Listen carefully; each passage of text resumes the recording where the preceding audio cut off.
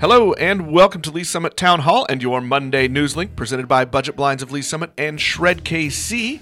I am Nick Parker and once again I'm joined by the historic Browning Inn's Liesl Hayes. Each week we'll take a few minutes to give you the news, happenings, and events around Lee Summit. The Lee Summit Chamber of Commerce Board of Directors announced last week Matt Baird will lead the organization as its new president.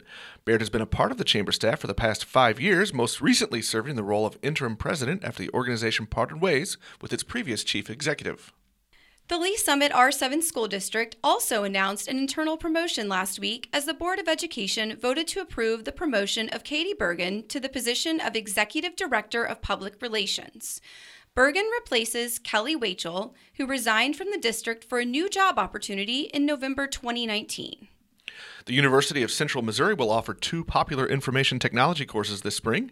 The 8-week courses CompTIA Network Plus and CompTIA Security Plus include face-to-face instruction as well as online lessons in an instructor-led environment. For more on this story, visit linktoleesummit.com. The City of Lee Summit is excited to announce it is again providing drop-off recycling services at the Resource Recovery Park, located at 2101 Southeast Hamblin Road. There is no fee to utilize the service. Hours are 7:30 a.m. to 4 o'clock p.m., Monday through Friday, and 7:30 a.m. to 3 p.m. Saturday. A Summit Theater Group production is getting ready to take the stage. Finding humor, love, and yes, music in New York, this is the production following 4 characters whose lives intersect and connect in amazing ways.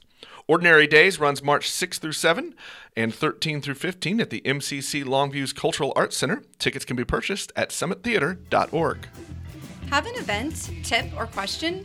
Contact us on Facebook and Instagram at Link to Lee Summit, on Twitter at LS Town Hall, or through email, nick@linktoleesummit.com.